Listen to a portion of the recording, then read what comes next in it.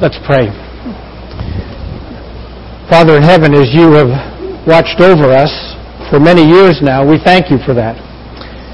And Lord, you've led us by your word. You've empowered us by your Spirit. You've rescued us by your Son. And you've given us hope and promise in him. For this we thank you, Lord, this day. We praise you. We give you glory and honor. Now, Lord, we're going to look inside of your word. And as we look into your word, I pray that you would speak out of your word to us and that our hearts would be changed, that the things that we accept as being acceptable, we're willing to change over and to put in your hands, so that those things that we accept become the things that you do, and that your power is unleashed in us. Father, help us to learn from these people in your word. As we look at Caleb and we see how you worked in his life and through him, we pray, Father, that you would challenge us. Help us to hear. Help us to learn. Help us to grow. Open your word, we pray, in Jesus' name. Amen.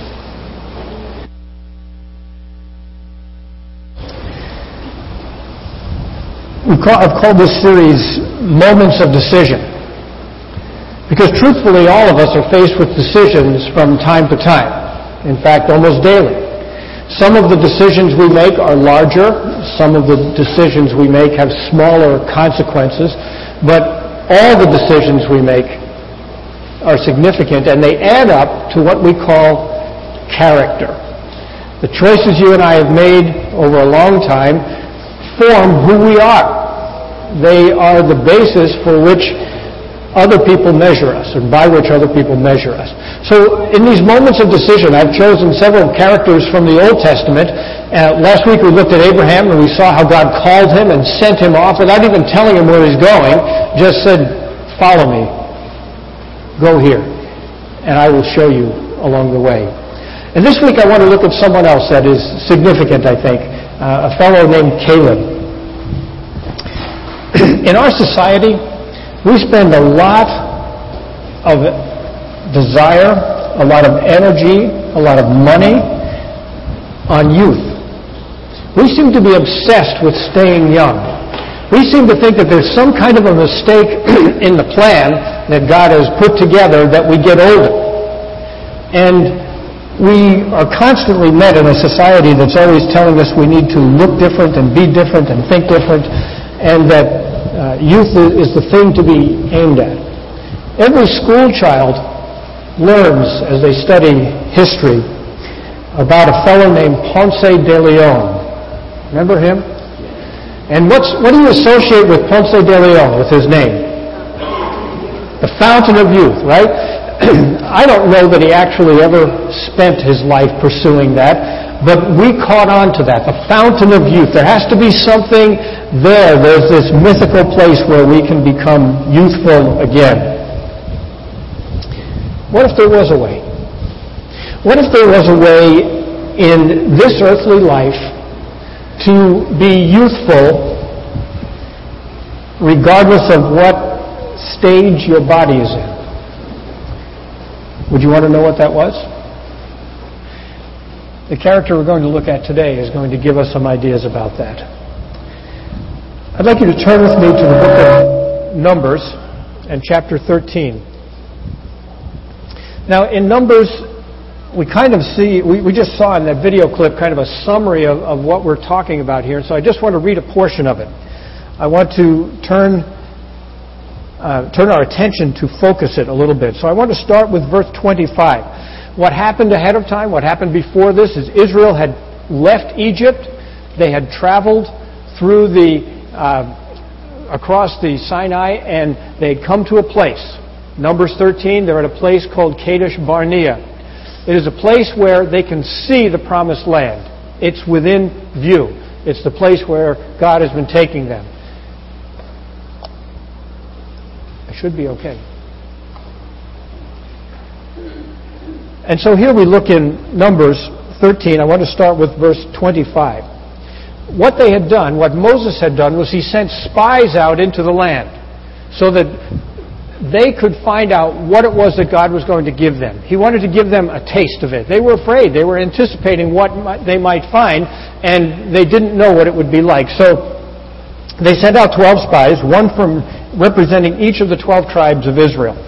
And they went into this promised land. In chapter 13, verse 25, we pick up with the report of the spies. They've come back and they've said, here's what we found.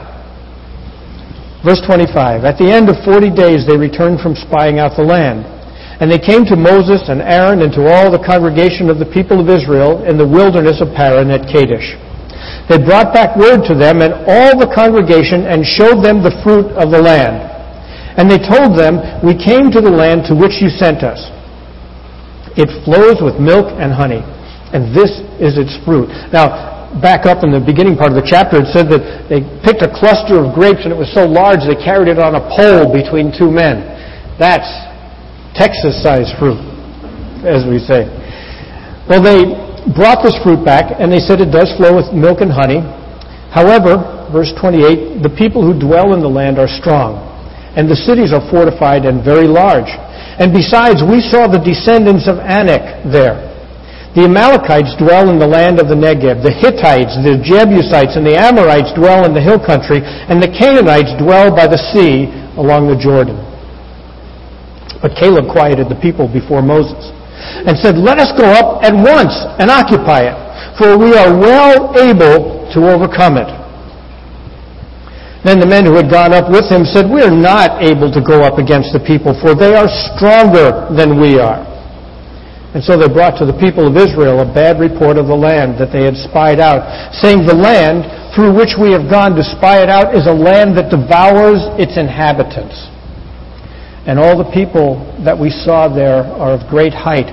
And there we saw the Nephilim, the sons of Anak who come from the Nephilim. And we seemed to ourselves like grasshoppers. So we seemed to them. Then all the congregation raised a loud cry, and the people wept that night. All the people of Israel grumbled against Moses and Aaron.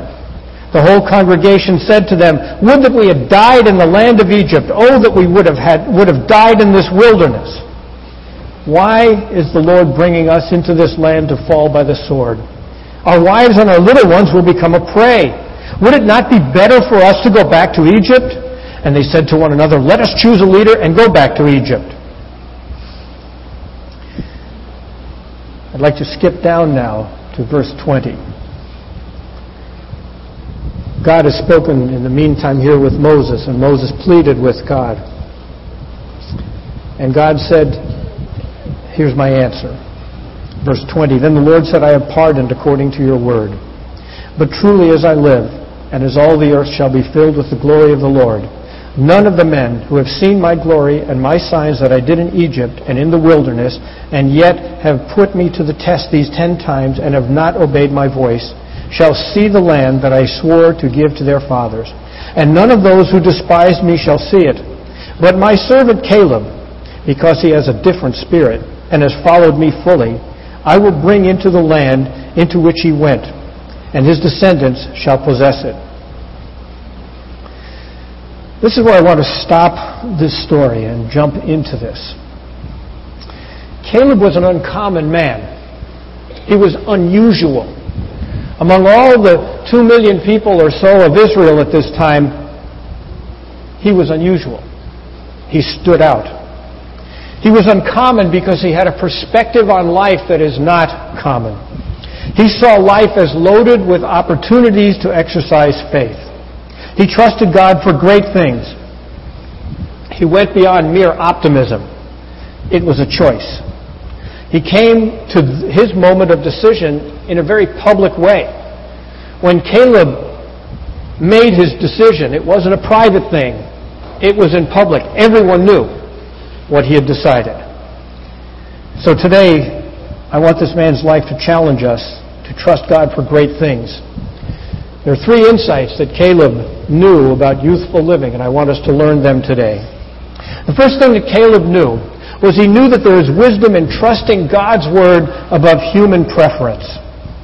We're back in chapter 13 again. And Caleb quieted the people, it says. But Caleb quieted the people. You can imagine all the congregation of Israel was gathered together out on this open plain, and they were listening to the report as best they could hear, and they were getting frightened. The 10 spies brought back reports that scared them. Now Caleb, it tells us, was the son of Jephunneh, a Kenizzite. He may not even have been a Jew by birth. It seems that the Kenizzites were a family that attached themselves to Israel and went along with them because they believed in the God of Israel. And so here was a man whose family had become trusted among people that were not their people by birth. And yet they held on to him, and they made him a leader, and they put him forward when they looked for people to go out into the land and bring back an honest report. They chose this man Caleb. Caleb, by inference, means bold and impetuous. It means wholehearted. It means hearty. The character of this man. Even if his eyes warned him of difficulties, his heart gave him courage to move forward because God's word was clear to him. God said, "This is the place I'm giving you." And if God said it for Caleb, that was good enough. God wouldn't make a mistake about this. And Caleb saw the same thing that the other spies saw. He and Joshua saw the same thing. But they had different perspectives on it. Caleb's first moment of decision was expressed in public. He stood up and he quieted the people. And you could imagine in your mind's eye him standing before the people, putting up his arms and saying, "Wait, listen, I have something to tell you." And all the people were busy moaning and crying and saying, you see what this is like? You see how bad it's going to be? I told you this was foolish to do this. We were better off in Egypt. And Caleb quieted the people before Moses. And this is down in verse 30 again. And he said, "Let us go up at once. Let us go up now. Let's not debate about it. Let's not moan about it. God has opened the door. Let's do it now." Remember last week we saw that Abraham developed the habit of obeying God quickly. God said, "Leave Ur," and he went and packed his camel. God speaks, and God's people respond.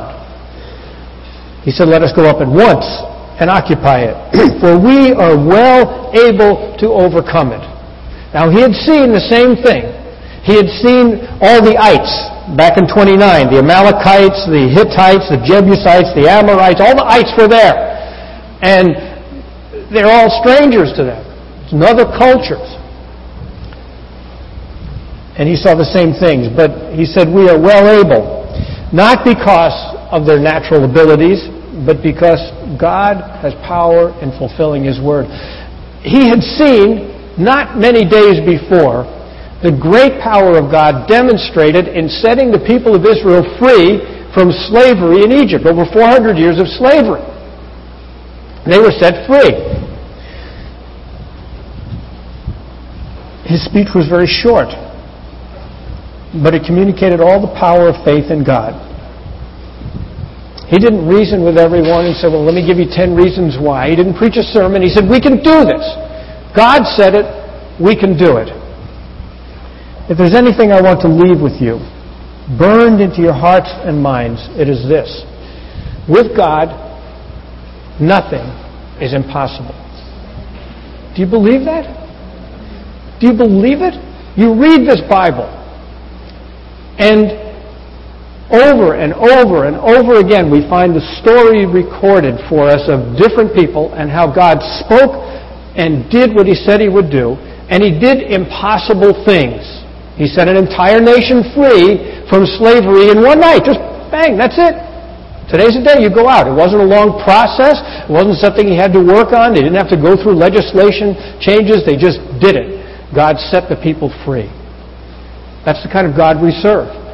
That's Old Testament. You say, well, what about the New Testament? We start out with that story of an angel coming to a young woman, an incredulous woman, seeing an angel for the first time. Her name was Mary. And he brought a message to her that she was going to have a child. She was going to have a son by the power of the Holy Spirit. And she said, how can this be? Naturally speaking, it doesn't make sense. I had biology in high school. It doesn't make sense. But the angel Gabriel's response to her was, with God, nothing is impossible. Can you say that today? With God, nothing is impossible. Could you say it with conviction? With God, nothing is impossible. Thank you. Praise God. That's the theme of Scripture. It runs all through the Word of God. With God, nothing is impossible. Nothing is impossible. The laws that govern our world are suspended by God at will. He does what He wants. He accomplishes what He pleases. With God, nothing is impossible. Caleb held on to that. And he had developed a habit of God confidence.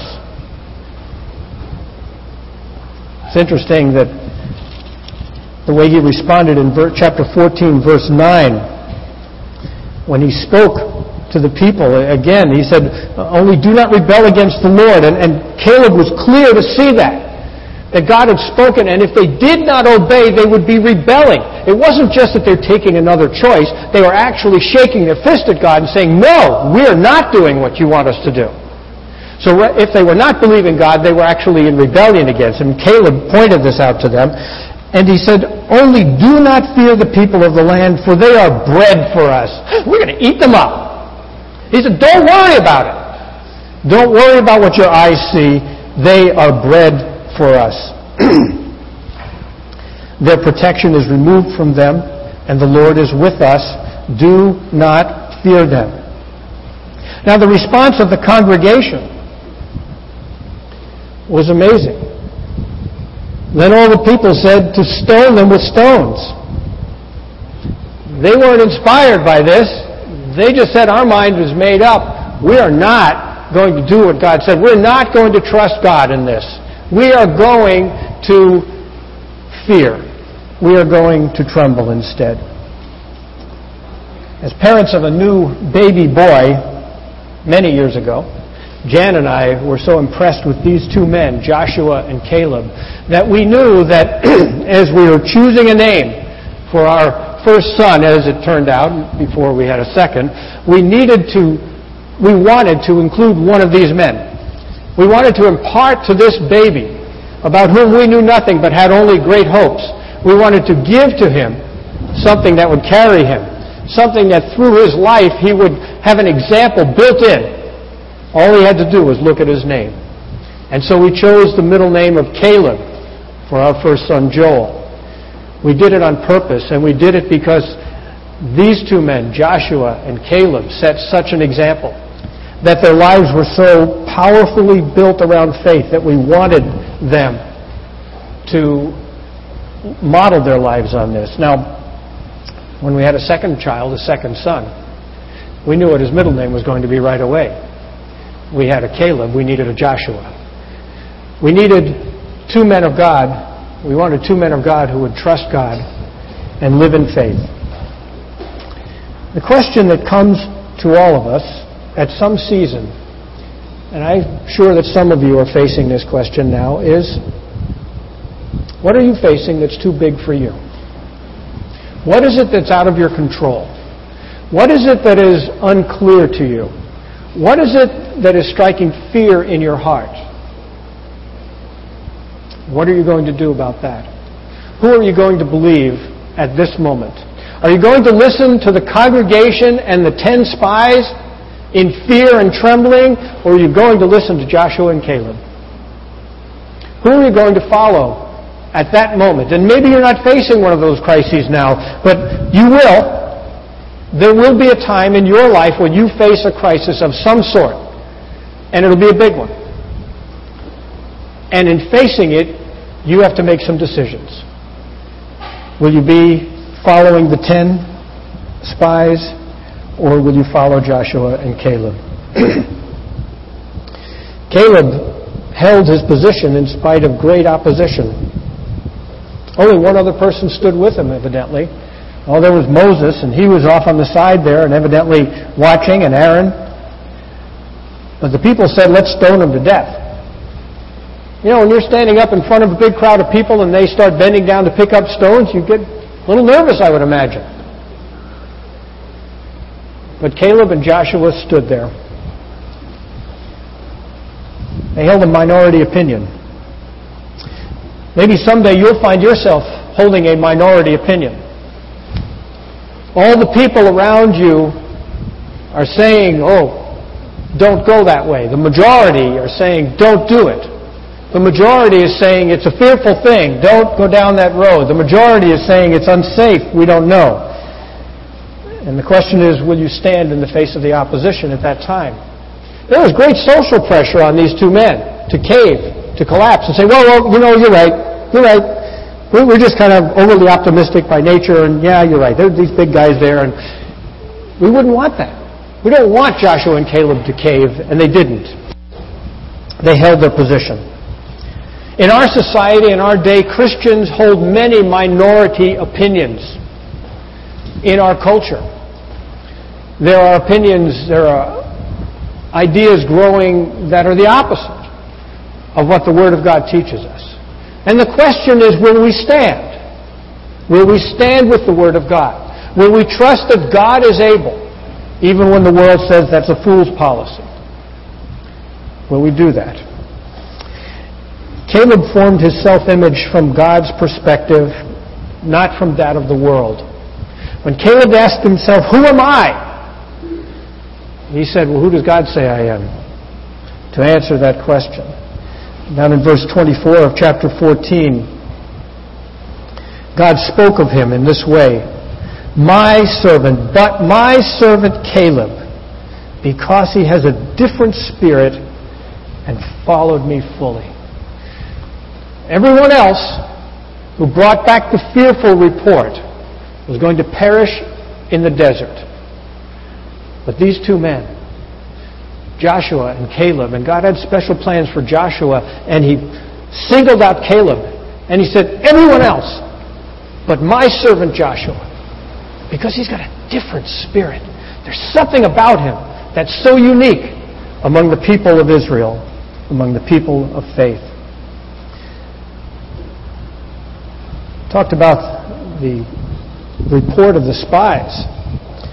The 10 spies exaggerated to begin with, and then they added to it. They came back first and they said, the sons of Anak are there. And everyone said, who Anak? We know who Anak is. Anak are big guys. They could all be NBA players or better. They're big men. They're all genetically inclined to that. That's what they got. They're all big people. And then in the second report, the second time that there was a response in chapter 13, verse 33, the 10 spies said, there we saw the Nephilim. And there's a little note explaining the sons of Anak who come from the Nephilim. The Nephilim, to understand who they are, you have to go back to Genesis chapter 6. And in Genesis 6, God reports that the earth was becoming more and more violent. In the King James Version, it says there were in those days giants in the earth. But the word giants doesn't really capture what the word Nephilim is about. These people evidently were a race of very large people. Extremely large people. And somehow they were connected with the sons of God cohabiting with the daughters of men. And it said that they were called giants, but the word really means that they were violent. They were violent warriors. They were men inclined towards violence. That's the way they thought. That's who they were. They used their massive size to crush people. God determined to flood the earth and destroy it because of the violence of mankind. We discover later on that there was a descendant of Anak, and they say that the Anakim, the descendants of the Nephilim, were there's a family of Anak, and these people were also giants. We discover, and we're very familiar with one of these giant people by name. His name is Goliath. He was, we read in Scripture, a descendant of Anak. Well, putting together the account in Samuel, we find out that Goliath was about 10 feet tall. Big guy. Imagine a whole family, a whole clan, a whole tribe of people all over 10 feet tall. And you walk in there, and you would feel intimidated. You would feel small. And that's what these spies said. There are the sons of Anak there. And then they added to it, so they're the Nephilim. In other words, they're these kind of supernatural people. They're even worse than giants. They're supernaturally empowered giants. And we can't take them on. And in their own exaggerated telling, they said that we looked in our own eyes like grasshoppers, and that's how they saw us too. Now what do giants do with grasshoppers? You just step on it. No big battle. It's over. So the spies had brought back a discouraging report. But Caleb was exceptional among God's people. He was exceptional. Over and over again, the word is used about Caleb, except Caleb. But Caleb. Except Caleb. When he's referred to throughout the Old Testament, he stood out because he trusted God. Joshua and Caleb together were exceptional because they saw the world differently. They saw everything through the filter of God's Word. If God said it, it's done. It's not a matter of what my eyes see. You and I need to form our self-image from God's perspective.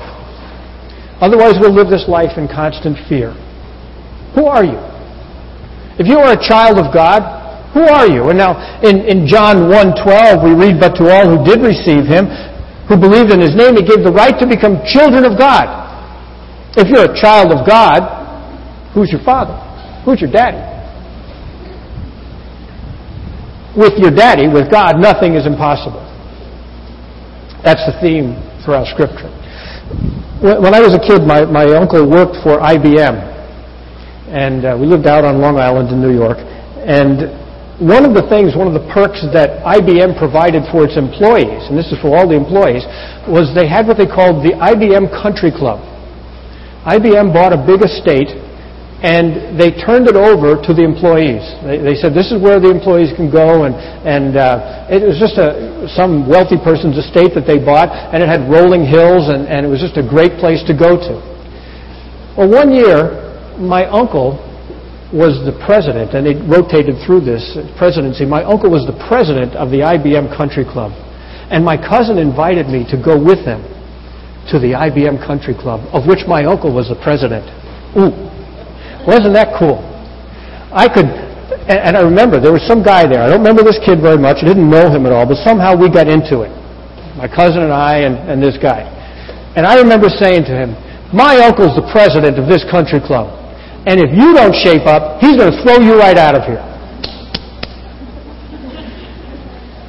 He's my uncle. He's the president. Of course, my uncle never knew that I said that. Your God is your Father. You trust Him. You hold on to Him. If He is your Father, and with God nothing is impossible, who are you going to believe? Are you going to believe? My father always had this saying, you're going to believe me or your own eyes? And in this case, the question is to the people of Israel. Who are you going to believe? God or your own eyes? You want to believe your eyes? Go ahead. You'll be afraid with everybody else. But if you want to believe God, you'll be with Caleb, that exceptional person. God gave us a spirit not of fear, but of power, and of love, and of self-control. So Caleb knew that God's Word was the most important thing. The second thing that Caleb knew was that, and I've phrased this not too tactfully, Caleb knew that you should leave retirement for the pagans. Verse 30 of chapter 14, we find, again, God repeating this, and He said that He's telling Israel what's going to happen. Everyone 20 years old and upward who grumbled against me, not one shall come into the land where I swore that I will make you dwell, except Caleb the son of Jephunneh, and Joshua, the son of Nun. Caleb had this idea. He wanted to enter into God's promise, the promised place. There is for the people of God a rest. We read that in Hebrews. A rest. There's a place where in faith, as you walk through this life, you can enter into a place of faith. For the people of Israel, the picture of that was called Canaan. It was the promised land. As you are outside of Christ, living in the world and doing whatever came along, and whatever your impulse told you to do, you always secretly wish that there was a place of peace, that there was a place of rest, that there was a place where the battle would be over. And then you met Jesus Christ and you discovered there is such a place. There's a place of promise in Him. There's a place of rest for your soul in this world. Caleb entered into God's promise. He and Joshua were the only two of that age, besides Moses and Aaron, who were able to go in to the promised land. Why? Actually, Moses didn't get to go in, did he? He lost his cool. He took credit for what God was doing, and Moses never saw it, and Aaron never saw it. Only 2 went in out of that whole generation. All their children were watching, and mom and dad never got to go into the promised land. They had to wander for 40 years in the desert. They never saw the promise because they never entered into it by faith. That's the promise of God. There is a rest for the people of God. Caleb received a special reward for his faith. He not only got to go in, but he was given a specific place of dwelling in the southern part of the land of Israel, and he was given a city called Hebron. And later on, this city would become a special place of refuge where people who were being hunted because they accidentally killed someone, they could come there and they could live there safely. And Caleb spread his reputation around that place. There's a place of reward. There's a place of blessing. We read in Hebrews again, without faith it is impossible to please Him. Without faith it is impossible to please God, for whoever would draw near to God must believe that He exists and that He rewards those who seek Him. God rewards those who seek Him. Caleb saw that in action. He received the reward from God. We find in other places in the New Testament that there are crowns given out to believers. We find that these seem to be extra reward given. There's something called the crown of life. There's a crown called the crown of righteousness. There's a crown of glory. Now we also read in the book of Revelation that those who have gathered around the throne of Jesus have taken off their crowns and thrown them down. But there's a reward for the people of God, for believing Him, for following Him steadfastly, even when the crowd doesn't want to go that way. Heaven, of course, is the real reward for all believers, both before and since Christ. That is the place. That is the place where God is going to take us. And Jesus spoke to His disciples when they were feeling particularly insecure because He had told them that He was going to leave them. And in John chapter 14, they're worried. They're afraid that they had come to depend utterly upon Him. He was their defender. He was their model. He was the one that they followed in all things. And He just said, I'm leaving. And He said this to them in John 14, verse 1. Do not let your hearts be troubled. Believe in God. Believe also in me. In my Father's house are many rooms. If it were not so, would I have told you that I go to prepare a place for you? And if I go and prepare a place for you, I will come again and will take you to myself, that where I am, you may be also. So I return to this theme. Leave retirement for the pagans.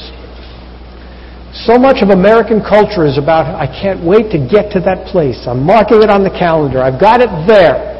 I'm saving up for that. I'm going for that. And all of what we look for, we tend to, and the older you get, the more you tend to look for that moment of retirement. That's what the culture declares to us. There should be a time when you just give it all up. You're still alive, but you just go and do something. 2 stories in the last week. This is from World Magazine, the first one. The next time Lydia Hart goes to deliver food with her Meals on Wheels partner, perhaps the pair should stop at Hart's house. That's because Hart, who has volunteered with the charity that delivers meals to low-income seniors, is herself 101 years old. Years ago, the Chesapeake, Virginia woman said she was even more active. I used to carry the meals, but after my legs and feet got the better of me, I still wanted to help, said Hart to a Chesapeake television station. It's fun for me and a chance to get out. It gives me something to do. These days, Hart rides shotgun and navigates for her 72-year-old partner.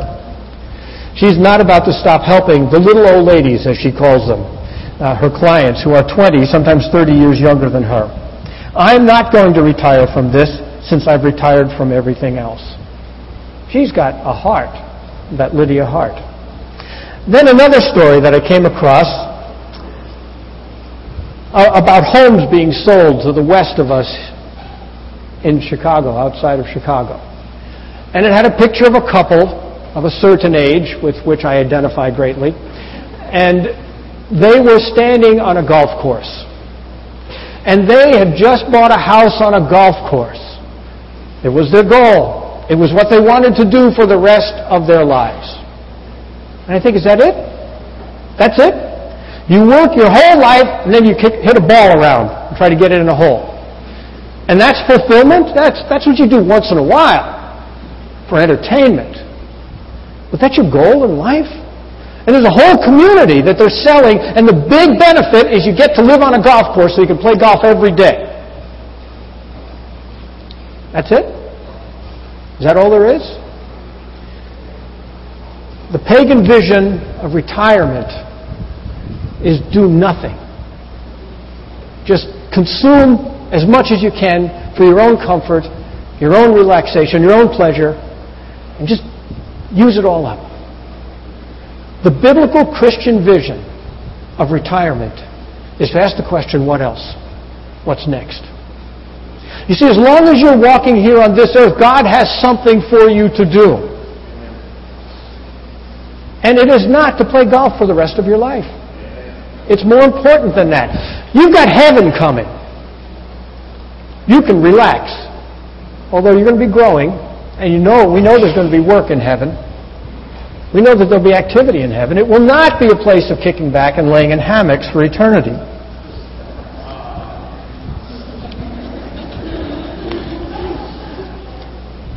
Leave retirement for the pagans.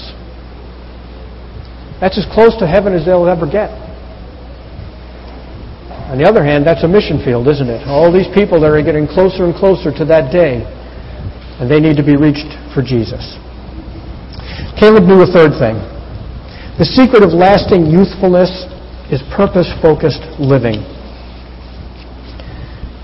Turn to Joshua, chapter 14. The book of Joshua, chapter 14. This man Caleb appears again in a significant place.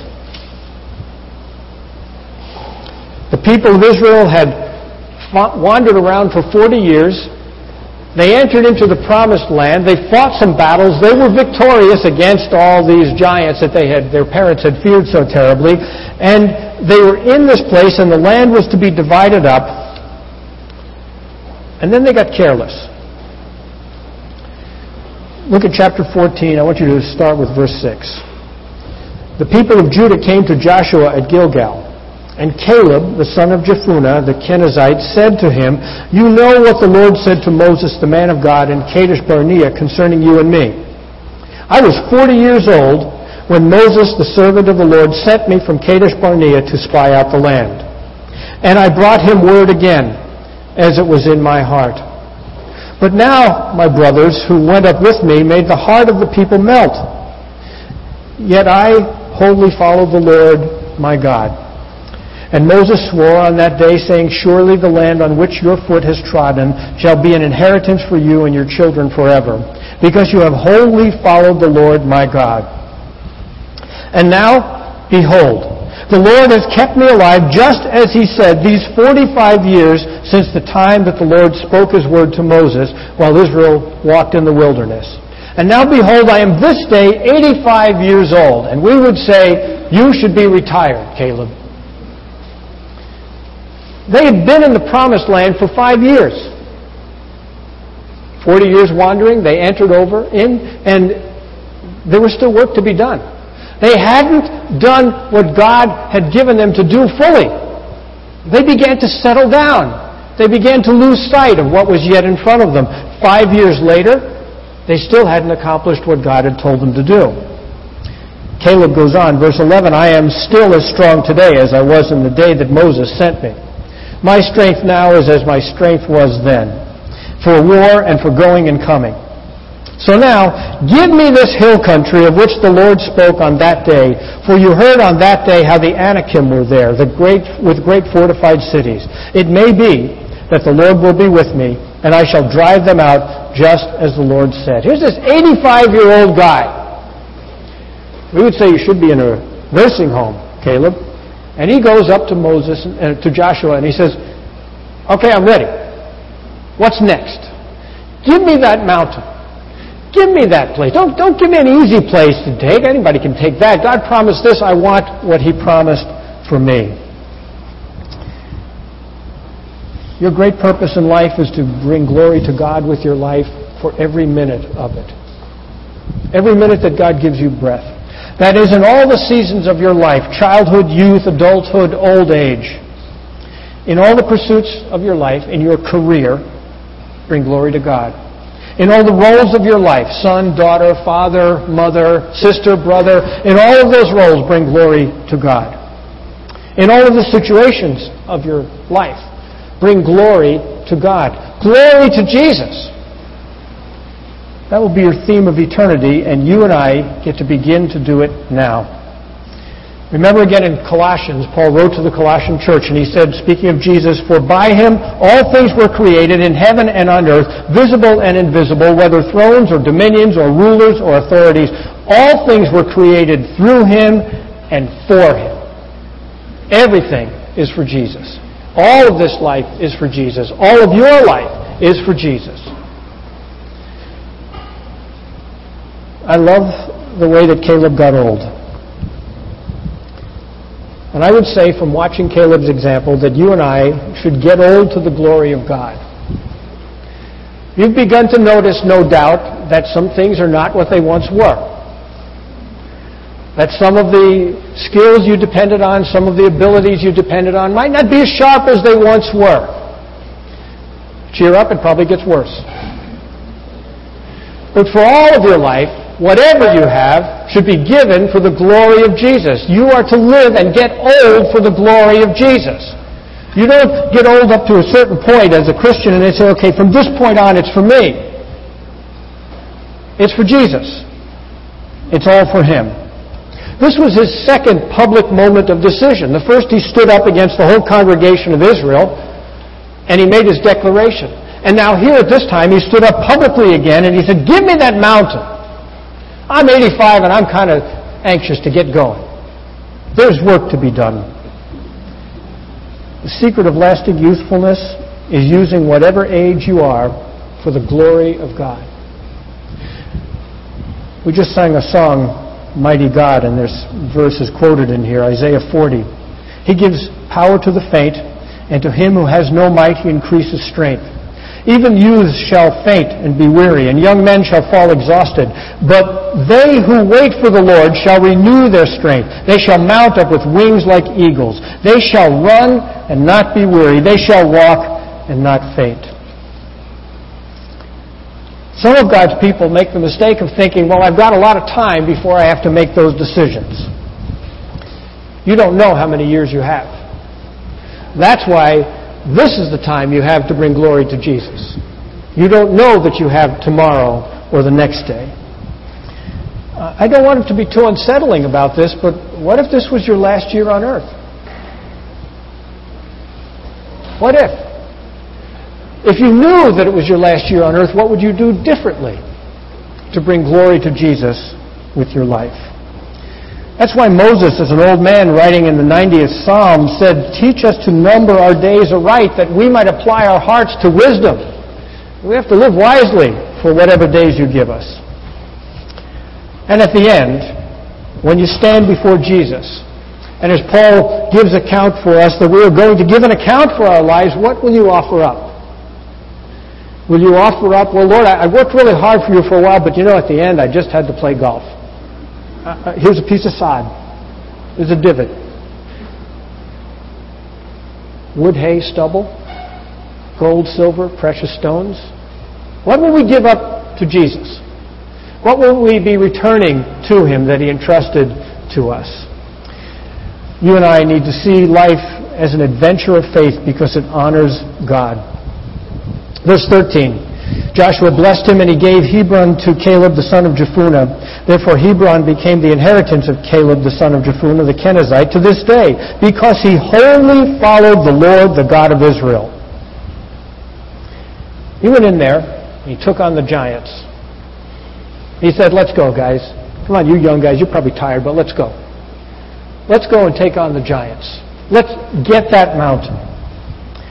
And so in Psalms, we read in Psalm 71, even to old age and gray hairs, O God, do not forsake me, until I proclaim your might to another generation, your power to all those who come. Caleb entered into the challenge with the presence of God. When he said, it may be that the Lord will be with me, he wasn't hoping. He was depending on the word that God had given him already. That I'm giving this place to you, and he was moving on faith. I believe that the key to lifelong youthfulness is adventuresome faith. Living the adventure of faith.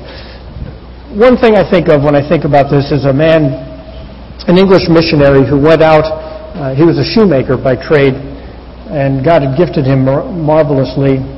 His name was William Carey. In 1793, he sailed from England to India. He was not wanted there by the East India Company. They were interested in money, not souls. And so he settled in a part of northeastern India where the city of Calcutta is. And there he began to set about to do the work of God. And he established a work that continues on to this day. It's one of the inspirational things to me to see a picture of this place. There's this church, and let's see that picture now. It's a church that was built there in 1809. Still there today, still looks like this. It's called Carey Baptist Church now. This is the entryway to that church, and over it right there is a sign. And the sign is a saying, it's a motto that William Carey adopted. He said, attempt great things for God, expect great things from God. And he set out to do the work of God in northern India. He began to win people to Jesus Christ and changed the nation of India for his part in that work. I want you to write down something now. What is one thing that God has in front of you to do next? One thing that you know will honor Him right in front of you. What is the next thing that God has in front of you? Because that's what Caleb had to decide. Will I do the next thing that God has put in front of me? What changes do you need to make at this point in your life so that you will anticipate living your whole life for the glory of God? What is it that you are expecting of God, and what will you attempt for God? Because with God, once again, with God, nothing is impossible. Nothing is impossible. Live your whole life to glorify Jesus Christ. Your whole life, every minute of it, every minute He gives you breath on this earth. We're going to sing a closing song, and I managed to use this time all of it up. So we will sing the song, and then we'll be closing with this song. So let's all stand as we sing. Let's sing to the Lord. Let's give Him honor. Let's give praise to Jesus.